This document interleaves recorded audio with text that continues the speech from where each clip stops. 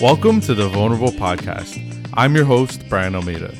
Each week, we'll share the inspiring story of someone who has faced their share of vulnerability and been able to find success and fulfillment. We hope all our stories will help you find the strength within yourself to live the life you want and find success of your own.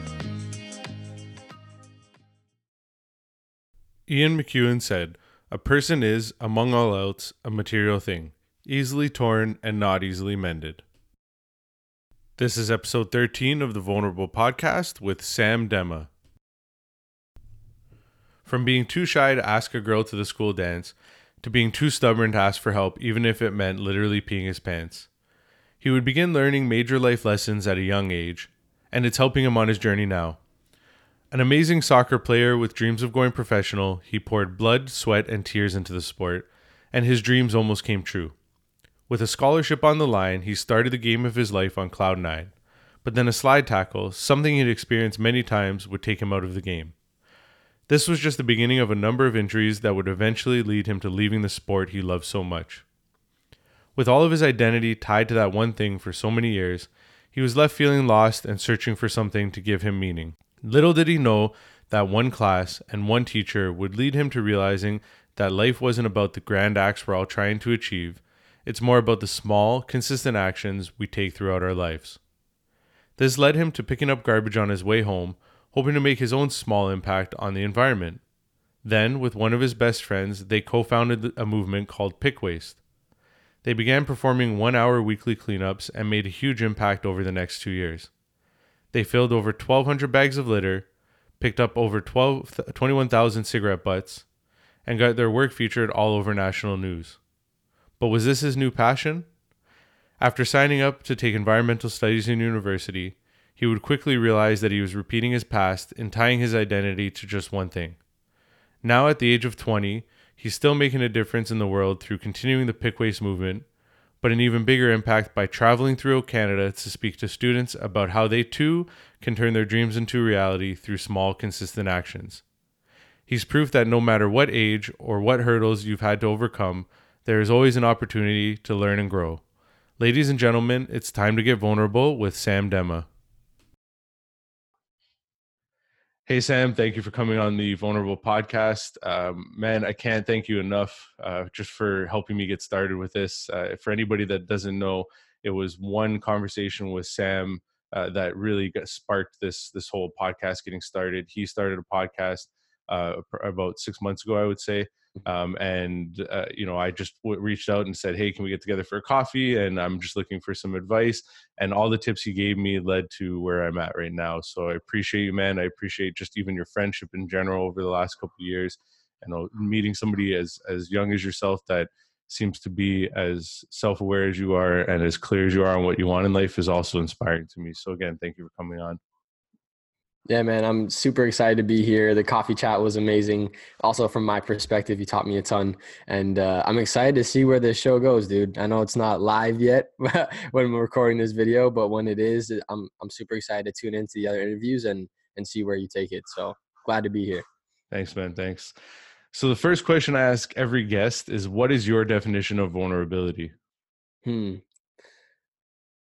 Hey guys, he didn't tell me he was going to ask this question. Just my definition of vulnerability would be, I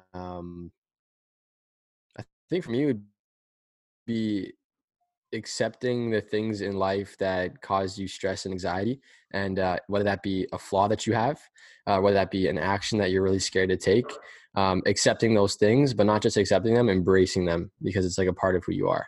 And if that's a flaw, embracing it, or if that's an action, taking it. I think that would be like my kind of definition of it. That's a great question. And the one thing I always say at the end of people's definition is, what amazes me is how everybody's definition is completely different. There might be small similarities, but literally every person has a different definition. And I think that's the cool part about the whole vulnerable thing that I'm trying to do here, is that everybody's situation is different. The vulnerabilities they face are different, and just even their definition is different. And I think that gives some context to the people listening. So what would you say your earliest memory of facing vulnerability or going through some sort of struggle would be? I know you're fairly young still, but what would you say your earliest memory is? Earliest memory. So I don't have a great memory. I'm 20 now. I'm trying to think. Earliest vulnerable. It'd probably be like a high school dance, like asking another girl to dance, to be completely honest with you, in terms of like a spot where, you're going to get rejected by asking someone something that you really don't know the answer to. A little later on in my life, like maybe when I was like 13, I had a really embarrassing slash vulnerable moment on a vacation, snorkeling in Jamaica with my family. And we got out of the water after the third location, and immediately I sat down on the bench on the boat and I looked at my dad and I was like, Dad, I really gotta pee. My dad was like, just tell the guy in the boat, like, why didn't you go in the water? And I was like, oh, I know, like, I didn't want to pee because I was swimming right beside the instructor. And then he was like, just go tap him on the shoulder, tell him to pull over. Like, it'll only be 15-minute boat ride, you'll be fine. And it turns out the guy driving was a nice guy, which is usually a great thing, but in this scenario, terrible thing. He turned around after 5 minutes and was like, today's your lucky day, everyone. I'm taking you on an hour tour around the island. I didn't even say a word, dude. I just crossed my legs, looked at my dad, and 45 minutes into the boat ride, it was so bad. The pain was so bad, and it just started happening. On the boat. Running down my leg, and I just stood up and I jumped myself off the boat, and I was extremely embarrassed. I swam back to shore. It took me like 5 minutes. It was terrible. That's more of like a joking kind of example, but again, like that was one thing that kind of stuck with me to this day, and I actually still talk about it in some of my presentations. So it's interesting. I'm trying to think about any other like earlier vulnerable moments. I think those two kind of stand out. I'd have to really reflect back to pull more examples, but yeah. No, but I mean, even the one where you talked about being at like going to a dance and asking a girl to dance, I think that's something that a lot of us struggle with at an earlier age in terms of just confidence. And I Mm, mean, people that know you, like myself, and I'm sure a lot of some of the people that will be listening to this, I mean, you're a pretty good public speaker now. And so I could see how, if people were to look at you now, they would go, there's no way, yeah. like, there's no way that is standing in front of us at these talks and everything as confident as he is, ever had an issue talking to a girl. But Yeah. at the end of the day, we all sort of had to come from somewhere, right? Hmm. So what did you do? I'm sure you did finally ask the girl to dance or to the dance or whatever, but like, what did you do to help yourself sort of get through this or overcome that vulnerability? Yeah. Well, I'll give you an even more recent example because I was back in elementary school. But 6 months ago, I was in Costa Rica with my family, and I fell in love with Latin dancing. And I don't know anything about it. At the time, I knew nothing about it, but I felt the urge to learn how to dance. And so, although I knew I couldn't, and I was scarred from that elementary school dance all the way up until the age of 19, I firstly made a decision when I got there that I wanted to learn how to dance. And I told myself, like, I'm going to learn how to dance on this trip no matter what, regardless of what anyone else says or does. And so on the third night of our vacation at 11 p.m., when like my parents would be going to sleep, I grabbed my sister and I was like, let's go to the disco and let's learn how to dance. And so we showed up to the club, and it was all fun and games. The DJ knew that it would be filled with all these Western tourists. So he was playing songs that I could literally dance to by myself, and I had no problem dancing by myself. And then at 12 a.m., this club was situated off the resort. So the music changed from Drake to Prince Royce, from Post Malone to Romeo Santos, all these Spanish artists. And in the span of 15 seconds, every guy and girl grabbed a partner, went to the middle of the dance floor, shot their arms up like this, and started doing this crazy dance. And I had no clue what was going on. I looked down towards the ground and reminded myself, like you just said, I'm a pretty confident guy. I speak to students across Canada. I was an athlete growing up. Dancing, I could do this. This is easy. So I scanned the room, found a girl who wasn't dancing with anyone, walked up to her, grabbed her by her hands, huge smile on her face, brought her right into the middle of the dance floor. The worst 20 seconds of her life. And the reason I say 20 seconds is because literally trying to dance with this girl, after 20 seconds, she put up her hand and she said, un momento, which means just a moment. She turned to her left to grab another guy, used his shoulder to bump me out of the way, and then they start dancing. I was like, okay, it's my time to leave the club. And so I went back to the hotel room. This story's all going somewhere. Let me get Yeah, to it. yeah, yeah. Went back to the hotel room, sat on the bed, and I was like, okay, what in the world just happened? And I regrouped and I was like, no, I made a decision. I'm going to learn how to dance on this trip, regardless of what happens, regardless of what other people think. I'm going to learn. And so I made a plan. The plan was simple. Step one, learn how to say teach me in Spanish. The word is enséñame. It came up on Google Translate. The second part of the plan was to try and learn the 4 basic steps to the dance they were all doing called the bachata. And so the next morning when my parents and sister went to breakfast, I played stupid like I was still sleeping in bed. And when they left for the buffet, I woke up, left the lights off because I didn't want them to know that I woke up, opened my laptop, and for like 3 hours watched YouTube videos dancing in the mirror. My sister came back from breakfast. I begged her to let me practice with her. We practiced for an hour. Then we did all the classic things during the day, like swimming, go by the beach. 11 p.m. came. It was game time. And so I went back into the club, knew exactly what was going to happen, did my Western dance moves until 12 a.m. The music changed, started scanning the room. And then the only person I could find who was not dancing with anybody was the exact same girl from the night. I lost all my confidence. My shoulders shrugged down, my chest caved in, but I made that decision I was going to learn how to dance. And so I just walked up to her. I went to grab her by her hands. She went like this, and she was like, "Not again." And I was like, "No, like, enséñame, teach me." And she got super excited. She brought me into the middle of the dance floor, taught me the bachata. I danced with her for 45 minutes. And I ended up dancing with this girl every single night of the trip. Fell in love with dancing so much that I came back to Canada and started dancing. Literally, I took lessons, like 12 or 15 classes. And now I can do salsa, bachata, and all these other things. But the craziest part about the whole experience is that if I look back, if I didn't make the decision to learn how to dance, embarrass myself, be very vulnerable in a situation I knew nothing about, and then go back a second night and embarrass myself again in front of the same girl, I would have never realized that I could actually dance, or known that I love dancing. It's usually a feminine thing, but I love dancing. I absolutely love it. And so what helped me get over that and get over that vulnerable state was, one, making the decision, and then two, understanding that sometimes the things that you will love the most in your life are directly on that other side of that very uncomfortable decision. And for me, it just so happened to be dancing, and I love it. And I encourage other people to do things that are uncomfortable, because you might just end up loving them too. So make the decision, like make the solid decision, and just take the first step. And yeah, that was pretty much it. No, I mean, I think aside from you mentioned that, you were, you didn't know the dance, you were, Yeah. you didn't really know the language or anything like that. But the other thing too, I think that's also good to point out, is you're in a different country. I Mm-hmm. mean, that's another part of it too. Like you said, here you can come back and you can take lessons, and everybody in the room is taking a lesson. So you're around other people that are learning, maybe some more experienced than others, but you're in a completely different country, in a completely different space where, the culture is different, the people are different, everything is different. And, so for you to continue to sort of push yourself is pretty incredible. And I think the other point to take away from that too is, you had mentioned that you had a plan, right? And I think a lot of us, as much as I agree with you, it's important to just sort of like do uncomfortable things and jump into them and go like full force. If you don't have any sort of plan, it can fall apart a lot easier. So I think that Yeah. that's another strong point. So I guess from that story and from these experiences, what new strength did you discover in yourself? The ability to, I think planning is a big one. Planning didn't come out of that one specifically, but just to kind of add this to it, plans are important because they keep you accountable, right? And the reason being is, like, I can say, this month I want to make $10,000 in my business. And then it's like, okay, how are you going to do it? And then if you literally break it down and say, like, every day I'm going to make 20 phone calls, or every day I'm going to make 30 phone calls, that's the plan, that's the strategy.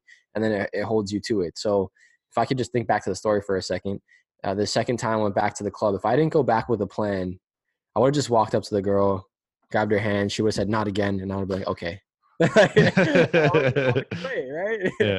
had no strategy. So I think planning is a big thing that came out of that, but also past experiences as well. Other new strengths would include, um, I would say, even more confidence. I'm already a confident kind of guy, but when you create a plan and then you follow through with it, you build confidence. Ed Milet said it the best. I think he said something along the lines of, the only way to create confidence is to make plans for yourself. So saying things like, I'm going to wake up at 6 a.m. and go to the gym.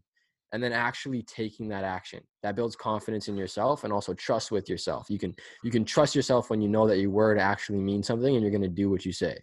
So I think that's also something that came out of it, because I said I was going to learn how to dance, and I did, regardless of what happened. Um, I'm a good dancer now too. So I mean, like that That's a came out strength. of it. Um, but yeah, I think yeah, the bigger ones are definitely the trust in my word, and then also the importance of planning and continuously making plans for whatever action I'm going to be taking. Oh, definitely. So this question is one that I don't know. I have to figure out a better way to form it because it's one that I think it's hard for everybody to define because everybody's definition of vulnerability and struggle and everything in life is different. But Hmm.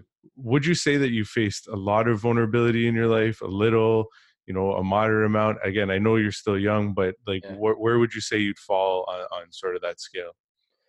Yeah. To be completely open and transparent, I don't think I've been very vulnerable growing up. I haven't been in situations that have forced me to be vulnerable. I'm actually in a fresh relationship. It's been about a month now that we've only about 3 weeks that we're dating, so very fresh, very new for me because growing up, I didn't really put myself in. I didn't put myself in a relationship because I didn't find someone or a partner that I was really interested in, and this girl's changed the game for me. um, and yeah, it's actually challenging because you put yourself on the line, and like shit doesn't work out. It's just like wow, like I'm really invested. So that's a whole new thing that I'm exploring in terms of relationships. But aside from relationships, because you can be vulnerable in all different aspects of life, um, speaking on stages when I initially started was terrifying. I sucked. I have the videos. I won't release them until I'm like 35. So don't even ask. But I have those, and it was terrible. I choked up on stage 2 or 3 times. That was extremely vulnerable and embarrassing. With my soccer, I wouldn't say I was very vulnerable because most of the hardships and crying was dealt with at home or like behind closed doors. Only once or twice I broke down in front of like teammates and coaches and stuff with my injuries. Um, so yeah, I don't think I've been the most expressive or vulnerable, but I definitely have my moments. No, definitely. See, and this is what I mean about defining it differently because I don't necessarily, and this is even just from another interview that I had, I don't Mm, necessarily know that vulnerability is so much what we show on the outside. One of my mm, past guests, she actually dislikes the word vulnerability because she feels like too many of us, do we define it in that sense of like showing others our emotion and mm, being in front of people and putting ourselves out there and all that kind of stuff. Whereas she looks at it as looking within yourself and finding your inner strength. mm. And so, I mean, if you look at it that way, I mean, I know again some of your story, and if you wouldn't mind sharing a bit more, especially I think the one that for me that definitely sort of opened my eyes up to a different way of looking at things was your story about playing soccer and then having to sort of look at your life differently. If you wouldn't mind sharing a little bit more about that, but again, it's all how we define it, right? And so, Mm. again, if you don't mind. Yeah, absolutely. So, my whole life, I wanted to be a pro soccer player since the age of about 4 years old, all the way up until 17. And one of the first steps to go pro is to get a scholarship, a full ride scholarship. It's your education gets paid for. And typically, if you go to a school in the States that's really good, you go to the MLS draft afterwards if you're a really good athlete. And at the age of 13, before starting high school, I moved to Italy for 6 months of my life, played soccer with a semi pro team there. Didn't sign a contract, but because I was exposed to all these pro athletes, I knew coming back to Canada exactly what I would have to do if one day I wanted to play at that level. And so sacrificed everything throughout high school if it didn't support that goal or dream or vision of playing pro sports or soccer specifically. And then at the age of 17, after all the sacrifice, I got my first real success or break. Um, the soccer men's head coach of Memphis University, a huge Division I school, reached out, said, "Sam, we want to bring you down to our campus on an official visit." They flew me out there. They showed me around and said, "We want to sign you next year on one condition. We're going to come watch you play one last time." And long story short, I ended up missing the showcase due to a knee injury that I had a week before leaving for that game. And I went to the doctor, got a really quick MRI, and I tore my meniscus in my left knee. So I couldn't play. My knee was swollen the size of a volleyball. I had to have a surgery. And I ended up still having to go to the trip, sit on the bench, and watch my entire team play. It was probably like the toughest tournament I've ever had to sit through because like our team was one to watch. And the second game of the tournament, there was about 80 coaches along the sideline. holding pens and clipboards, and every player on my team got a full on division ride scholarship, including the bench players that were healthy. I didn't get any looks because of my knee, like at all. And my coach wouldn't push my name because it didn't make any sense. Um, Flew back from the trip, went into the doctor's office, and I was like, Jason, we need to have the surgery and we need to have it right now. And so I had the surgery done within 4 months. I was fully recovered. Memphis was back in touch saying, Sam, don't worry. We're going to come watch you play next year. Everything will be fine. And I got the captain's armband back. I was playing 90-minute games. I was healthy. My academics were, back on track. Everything was looking great. And then 6 months post my first surgery, I was playing another match with my team against the opposition that we always crush, like 4-5-0. And I turned with the ball because I'm a midfielder. And as I was turning, I forgot to check my shoulder to see if anyone was behind me. And as I turned, this guy came slide tackling in on my left ankle. And it's a slide tackle. Like, you get hundreds of slide tackles all the time in soccer. It's part of the game. But I stood up and I took 2 steps and like I immediately stopped. I felt the exact same pain in my left knee that I felt 6 months earlier. Like the same feeling. I didn't really like let anyone know. I just walked myself off the field into the parking lot, got in my car. Went home, history repeated itself, back in Dr. Jason Smith's office, second MRI, had to have a second surgery. But the reason I had a second surgery, and I always talk about this, is not because I wanted to continue pursuing this dream of pro soccer. It was more so to preserve who I thought I was. Looking back at it now, because I didn't realize it in the moment, but looking back at it now, I was so attached to the sport. And it was so attached to me, my identity, because I thought if I wasn't a soccer player, or if I didn't have soccer in my life, that I would be absolutely worth nothing. And, people can relate. You can probably relate. We all have these things in our life that we attach ourselves to. And when you lose the thing, you feel like, who the heck am I? What do I have to offer? And so I took the second surgery, took a fifth year of high school. Again, long story short, I ended up tearing the meniscus in my knee a third time in my opposite knee before, making the decision to quit playing the sport and really not just quitting the sport, but giving up who I thought I was. And that was like a big shift in my life at the same time that I had my teacher who kind of changed everything for me. But yeah, that's pretty much the gist of it. No, and I mean, I can't relate exactly because I never really had that same passion in life. I'm sort of finding it now, I feel like. But, throughout life, for example, for me, I was in sales my entire life. Like, that's Yeah. all I've known how to do from like 17, which was, just after I got my first job, to a couple of years ago. All I did was sales. I did sales and anything and everything because I thought I'm just a salesman. This is what I know. And my entire identity was tied to being a salesman. Like, Mm-hmm. even my wife asked me probably 5, 6 years ago at this point, what do you want to do with the rest of your life? And I said, sales. No real, like, she's like, of what? Like, for who? And I was like, I don't know, sales. And like, that's all I knew. That's all I thought about. And it wasn't until I got let go from my job a couple of years ago, which has been one of my last jobs in sales at this point, Mm-hmm. that I sort of realized that's not me. That's not my identity, but it's all I had known. It's all I had stuck to. It's all I had thought about. My plan was, really be really good in sales, move up to a sales manager, and so on and so forth, and make that progression. It was all about title and money. And I think part of that was, at a young age, like I said, 17, when I got my first job in sales, there was the salary and there was this thing called commission. And I was just like, wow, this is cool. Like, I get to make more money for things that I do. And so like, there was this whole, like, I guess addiction is the best way to put it, of like, the money and everything. And so my whole life up until that point was driven by titles and how much money I made. And it wasn't until that event a couple of years ago that I had to sort of look at myself and go, is that who I am? Am I Brian the sales guy, or is there more to me? So I can kind of relate to your experience. Like I said, it's just in a different Different way. way. Yeah. So, and I know that, that the way that story sort of ended there, as you told us, but I also know, like, just again, from following you over the Mhm. last couple of years, that is what sort of gave you that idea, or that, maybe not idea is the right word, but it got you to start looking within yourself. Catalyst. And Yeah. yeah, the catalyst, there you go. Perfect word. To sort of push you to start looking at what you did want. And I also know, I mean, just from our conversations, and up to you whether you share more or not, but like, that you've sort of you've hit those sort of same roadblocks and things a couple Mhm. times again. And for me, what amazes me is that you continue to sort of, you know acknowledge it and then figure out, where do I go from here? Yeah. Yeah. So after the surgeries ended and soccer, came to a halt, I think that, every adversity in life comes with like another couple of doors being open if you're willing and ready to move forward. And for me, I had a teacher in grade 12. All this was happening my second semester, who was very passionate about social problems and solving social issues. And his name was Michael Loudfoot. I always want to credit him because he kind of really changed my life. And he was teaching us about how to change the world. Really, that's pretty much what it was in class. And he was breaking down figures in history who have made a massive impact to try and like decipher their life and see if there was any traits they had that allowed them to make a difference. And my teacher said there was this one thing that they all had in common. And if we chose to embody it, we too can make a massive change.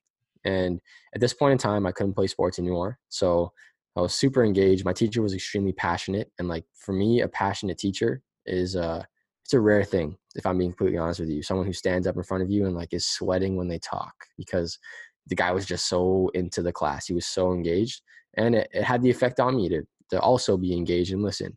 And so when he said, there's one thing, I started whispering under my breath, sir, what is it? Like, what is the one thing? And it's as if my teacher heard me, because he stood up, walked into the middle of the classroom, looked at me, and he said, Sam, the most important thing all these people did is that they all took thousands of small, consistent actions. If you want to make an impact or a change, take a small, consistent action. And I didn't talk about it in the past, but my first response or reaction to my teacher was like, yeah, okay, buddy. like, okay, take a small action. You're going to put me on the blackboard with those names? Like, I don't think so. Those people are huge. Like, I'm not going to be able to do something like that. And, but every day I'd walk home from school and I couldn't get that idea out of my head. And after 14 days, I started asking myself, as a student, what small action can I take? Like, is there anything I can do in my community to see if my teacher's idea is correct? And about 14 days of asking myself that question, I finally came up to an answer as I was walking home, and I kind of became conscious to all the trash and litter that was on the sidewalk. And what you alluded to earlier about my roadblocks, I'll touch on that in a second. But the first thing that came to mind when I was walking home was, there's trash and litter everywhere. Why not just pick it up? And so I started picking up trash, and it was like, this is my small, consistent action. Like, this is going to be my test of my teacher's theory. I'm just going to pick up trash walking home. And I did it for 4 months, not being an environmentalist or something along those lines, but it was more so, this is a small action. Let's give it a shot. And 5 days before summer break, one of my buddies saw me driving home. His name's Dylan Mendez. Pulled over and was essentially like, Sam, what the heck are you doing? I explained to him, my teacher told me this theory. I'm just taking the action, and supposedly a massive change is supposed to happen. Let's just see what happens. And so he's like, dude, this is a great idea. Let's do something with it. We created a group. And initially we called ourselves the OG Wastemans. I didn't know that. Yeah, we thought like, all these young people are going to laugh at us, but it turns out like no one wants to be called the waste man. Like, they're just like, it's just a funny word. And then we got some speaking gigs at like local churches, and we didn't want to be introduced like that, so we just kind of like cut the name. And one day we were sitting on couches in Dylan's house and trying to think of a name, and from the kitchen his mom was cooking and she just yelled, pig waste. And we were like, pig waste? And she's like, no, pig waste. I'm like, pig waste, because we're from Pickering, we pick up garbage. And so like, we instantly loved the name, created it, got the URL, bought everything, and we went out that summer and started picking up trash for 1 hour once a week. It turns out my teacher's idea was correct. We never stopped the project. To this day, we've done about 120 cleanups since July 1st, 2017, filled over 1,300 bags of trash and litter. It got featured all over the news. We were invited to do TEDx speeches titled Small Consistent Actions about the project, both of us. And yeah, like, a lot of things started to happen from that. And through it, that's where I developed my passion for speaking. And I realized that it wasn't actually even about pick waste. And here's like the turning point, the roadblock and the stumble. I realized that as I started getting into pick waste deeper and deeper, I was assuming this new identity. It's like Sam, the soccer player, was gone, and it was like Sam, the environmentalist, taking like all the heat, and to the point where we got like recognition on the news. We got top 25 and 25 environmentalists, all these like nice things. I started to put them on like a jacket, and I was like, I'm the environmentalist. And at the same time as all this was going on, I would have been starting my second year university. So I obviously had that pressure, not only from family, but society and friends and every stranger I've ever met that I've told this story to, saying things like, Sam, I know I'm not your mother, but go to school. And so I made the decision to go to school, but I didn't know what course I wanted to study. So I put the jacket on, the environmentalist, and I was like, environmental science, political science. One day I'm going to make a policy change. This is brilliant. And I started 2 months into it. I dropped out. And hardest conversation I had with my family, there was a vulnerable moment, telling my family over the phone while they're eating dinner with friends, I'm dropping out of university. Um, Went through a little bit of a struggle there because I didn't know what I wanted to do with my life for probably like a good month. I mean, deep down, I knew I wanted to speak, but it was like, okay, I'm losing all these things that I just built and the title, and like, it was painful. And so I realized, like I said earlier, there was a bigger message at play, and it was just small actions in general, that every student can make an impact, regardless of what field it is, what social problem it is, what passion it is. This is like it's like a blanket theory. It applies to all things in life, and you can take it and use it for whatever you want or you choose. Pick waste is how it played out in my life, but it doesn't define me or one specific thing. And so today, Pickway still runs. It's a great project. I am definitely passionate about the environment, but not to the degree at which I thought I was, or which I portrayed at a time in my life. But keep in mind, like, I'm still very environmentally conscious and all this kind of stuff, and I still Hmm. talk about it, but it's not like I am the environmentalist. Um, Rather, today I speak. I travel across the country, just Canada for now, speaking to high school kids and elementary students, specifically about how they can use their own gifts and talents to make a difference in the lives of other people. And that's what brings me the most joy and fulfillment. And there's nothing to say that that won't change in the next 5 years, but that's what it is right now, and I absolutely love it. So, No, and I think what I take away from both of those stories and everything you shared there is that you have to be very careful what you tie your identity to, and it's more important to maybe just figure out who you are as a person rather than what, again, these titles, like what I said about with sales, and what you said about you were Sam the soccer player, and then you were Sam the environmentalist. And you have to be very careful with those sort of things of how you define who you are, because if you suddenly don't feel attachment to them anymore, then you go back to square one, and then yep. you're trying to figure it all out all over and over again. So Mhm. again, I think it's what amazes me, like I said at the beginning of this episode, is that even as young as you are, that you're figuring a lot of this out already. I mean, it took me 30 years, or 31, I guess, till I first started to hit that journey. So I mean, you're the way I look at it, you're 10 years ahead of me, and I know we're all different places, different times, and we shouldn't compare. And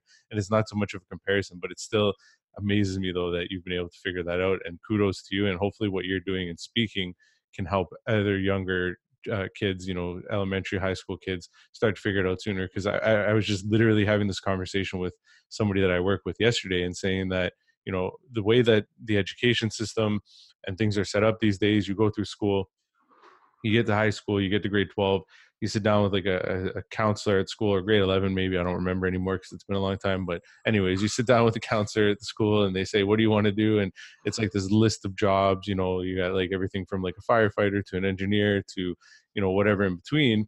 And then, okay, they're like, okay, cool, you picked that career. Okay, here's all the courses you need to take. And there's Mhm. never really a discussion about like what you like as a person, what you enjoy doing, what, something that is maybe way out there, but is something that you enjoy. And I feel like what you're sharing now through your talks and everything is giving kids a chance to think about that.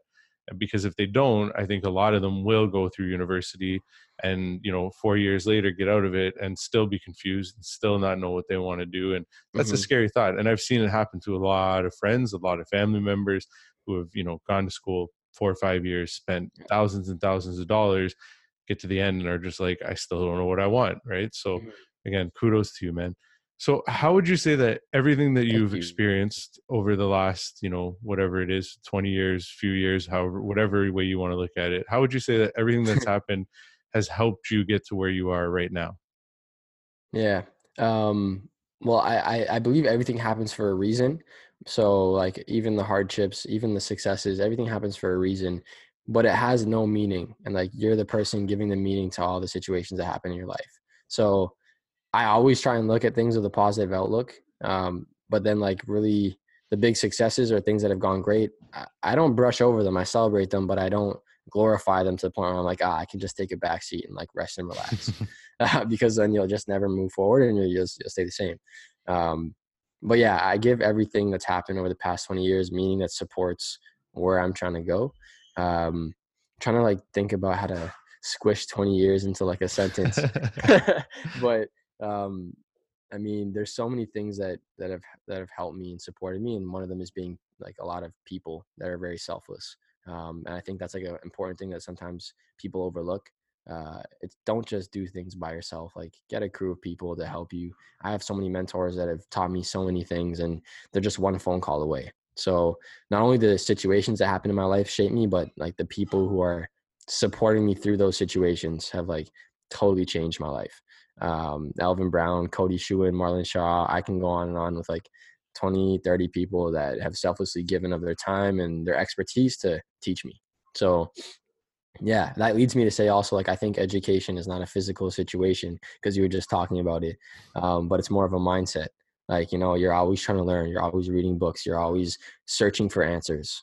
Like, I think that's also education. It's just a different form. And something that struck me was like, because sorry, I'm getting back to this education thing just because like you talked about it. Yeah. I was working last night. I worked part time at the keg like 2 or 3 times a week, and there was a table, and she thought I was 30 years old, and I was like, I look 30? Like, not yet. Like, I'm not 30 yet. 30 is not old at all. But I was like, Yeah. I'm 20. Like, you're 10 years off. And she was like, oh no, like you're very mature. And I was like, oh, thank you. Like that's a compliment. And she's like, why are you so mature? And I was like, what? Like you want me to explain? Just order your meal, lady.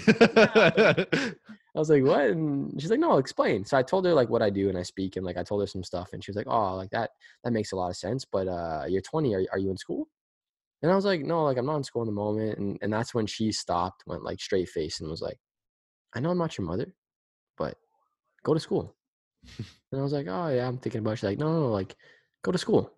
And she said it like 3 or 4 times before I asked her. I was like, oh, like what did you go to school for? And like I didn't say it in a mean way. I was just Yeah. curious. And she's like, oh, I went for cosmetology. And I was like, oh, awesome. Like cosmetology, like aesthetics and stuff. Like, are you working in that industry? And she's like, oh no, like absolutely not. And I was like, enjoy your meal. Like, it's not education is not a physical situation. It definitely can support it if you're not self-disciplined enough to go and search for answers, but it's a mindset, man. Just take the actions every day to learn new things. But I went really off track. It's been putting meaning into my like the things that happen in my life, like assigning meanings to them that support my vision and goals and dreams, and also my well-being as a person. And then the people who are surrounding or who I surround myself with that have helped me, become the person I am today over the past 20 years. No, definitely. And you, off track or not, I mean, I think Yeah, that's a great story to share because it's true. Like, and I've said the same thing to people. If you want to become a doctor or a lawyer or something like that, you have to. There's no yeah, choice. There's no choice in the matter. Like, you have to go through that type of education because it's required for you to have that type of career. But if you don't know what that career is, like you don't have that, like you were saying, if you're not clear or defined about what you want or where you want to go, it's a very scary thought to me to just sort of throw yourself into that, hmm physical education, as you called it, of going to university and getting a degree and not really knowing what you're going to use it for. hmm And I agree in terms of like the other ways of learning. I've been reading, I've been getting up every day at 5 a.m. for the last month and a half or so, doing the whole 5 a.m. club that Nice. Robin Sharma talks about.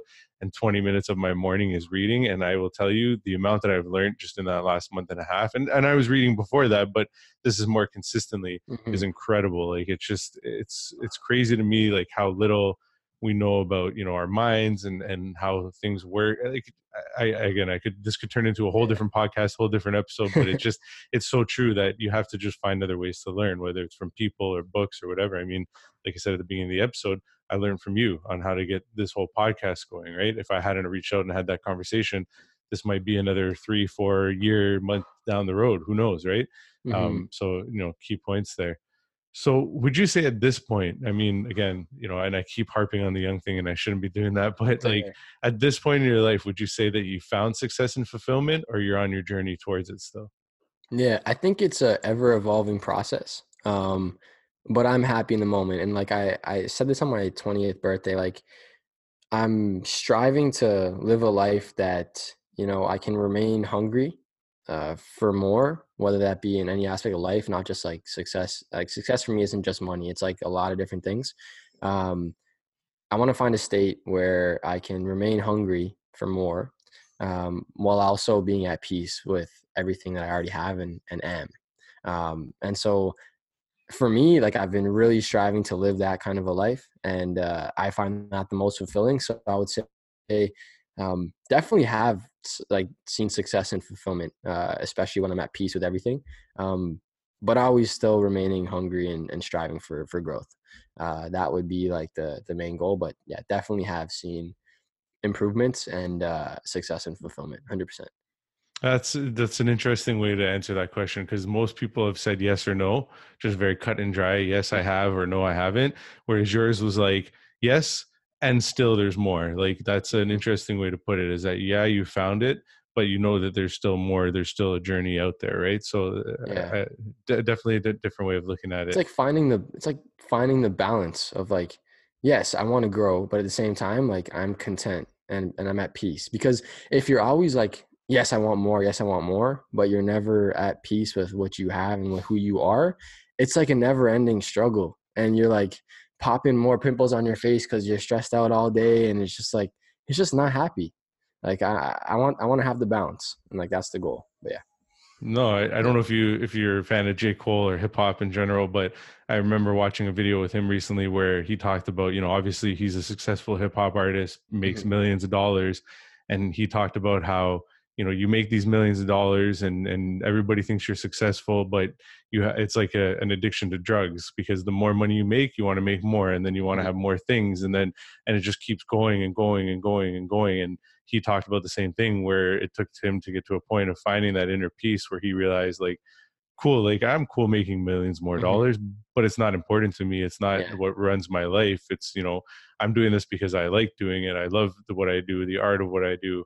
It's not about the millions of dollars anymore, Mhm. the nice cars and nice watches, the girls, the whatever. And so, I really can understand where you're coming from there. Even in my own personal life, it's for years, like I said, it was the job title, the amount of money that I made. Even the house that I live in right now was sort of one of those things where I thought, based on society, I got to have a bigger house. And I've sort of started to realize at this point, like, sure, it's great and everything, but it's not really the key to it all. The key to it Mhm. all, like you said, is having your inner peace and being good with who you are, and everything else from there will just sort of work for you. At least that's the hope. Right? Yeah. So we're down to the last couple questions. One of the last ones that I ask. So through this whole interview, I mean, if somebody were to sit back, listen to it, take notes, there's probably 10, 20 different takeaways that they can take from this episode to help them sort of with their own life, their own struggles, and their own vulnerabilities. But if you could give everybody listening just three key takeaways that have helped you and that you think could help them, what would those be? Yeah. Well, you're a living testament to the first one. The first thing would be to ask for help. Growing up, especially being a man, I always thought that, like, like I don't need to ask for help. Like I could just figure things out by myself. Like asking for help is belittling my pride. I'm not going to ask people for help. I'm not going to tap the guy driving the boat on his shoulder and be like, pull over so I can pee. Like, nah, I can hold it. That didn't work. Like I started peeing myself. Um, don't be afraid to ask for help. You ask me, hey Sam, can we go for a coffee and chat about podcasting? Look, it's been like 2 months, and you have a microphone and a pop filter and headphones, and you're recording a freaking podcast, dude. Like all you did was say like, hey, can we talk? And we talked for half an hour, and that was amazing. So I would say like the first thing is don't be afraid to ask other people for help, because like people have answers, and seek out those people and ask them for help. The second thing would be to, do things uncomfortable or do things that push you out of your comfort zone with a plan. And thank you for bringing that to my awareness. Um, and you'll find things that you love doing. So I think that's like very important. And whether that be dancing, whether it be speaking, whether it be starting a podcast, interviewing people, like whatever it is, create a little plan to do it and just go take the action. I know you said that you're going to go with Jose and say hi to 100 strangers. So I'm going to hold you accountable to it. If it's not done a month from now, I'm gonna let you know. And the third thing I would say is like to break things down into small steps. It's been said by so many people that we always underestimate what we could do in 10 years and overestimate what we could do in 1 year. And just break your goals or your plans down to small, little, tangible, bite-sized things, and just take it one step at a time. Small, consistent actions, as my teacher would say. So I think those are like three pretty solid takeaways. But yeah. I think that's it. No, I agree with all of them. And even the last one there, one thing that I've also added in when I talked about the 5 a.m. club there a couple minutes ago, I do his, the sort of 2020. 20 the Yeah. victory hour, as he calls it. But then after I finish that, I actually added in my own little thing where I sit down and I grab a cue card. I just have a bunch of them sitting around in a desk, and I write to do, and I put 3 tasks that I'm going to complete that day. And Mm, sometimes it's nothing more than like folding the laundry. Today it's writing out a couple more intros for the podcast, and I just have those 3 things. And I will tell you that it's not only has it helped me get more organized in my life, but just doing that pushes me to do more. Because even if I finish those 3 mm, things, it's not like I'm like, okay, I did my 3 things, now I'm just going to sit down and relax for the rest of my day. I just find that I'm just more driven and everything. So I totally agree in terms of breaking it down. I know I need to do more planning in terms of more parts of my life, but this was definitely a good start, and it started small, like you just said. mhm. So again, key takeaways there. Lastly, it's not so much of a question, but I just want to give anybody that comes on the podcast a chance to promote themselves, promote what they're up to, whether it's sharing their social handles, anything they're up to, upcoming events, whatever it might be. Just because, again, this podcast is about the people that I'm having on, and sharing their stories, and then obviously like giving them this opportunity. So the floor is yours. Go ahead. Yeah, so I love connecting with everyone. My website is samdemma.com. That's SAMDEMMA.com. And then my Instagram, where I'll respond to almost all DMs, or all DMs actually, is at Sam_Demma. What I'm up to right now is like literally just speaking. I just finished a 10 school tour in Waterloo. So if you're a teacher or a student listening, I would love to hear from you. Maybe we can bring the message into your school. I would love to chat. So I would say, yeah, connect with me on Instagram. Check out the website. If you're interested at all in the speaking stuff, shoot me a message. Would love to chat. Awesome, man. Well, again, thank you for coming on. Thank you for sharing those stories. I mean, like the one thing that I might have already said it, but I'll say it again, that amazes me about this whole journey that I'm on with this podcast is how no matter what the person's story is, no matter whether it's a health issue that they've had to overcome, family issues, personal, whatever it might be, there's always a way out. and Mm, and that's what I constantly see as I do these interviews, is that there's always a solution, there's always a way out. And you showed us again today that there are things that you can do. And I think a lot of the points that you made about planning and having a strategy and having goals and all that are definitely things that if we all focused on just a little bit more, we'd realize that even if we have that job that we don't necessarily like, we can get out of it. It's just that we have to actually put something to work. We can't just mhm. sit at our desk and hope and pray that one day we won't have to work there anymore, right? So, Yeah, but again, man, thank you for coming on. Thank you for sharing as openly as you did. And yeah, man, we'll talk again soon. this was awesome. All the best, Brian. Thanks. Take care.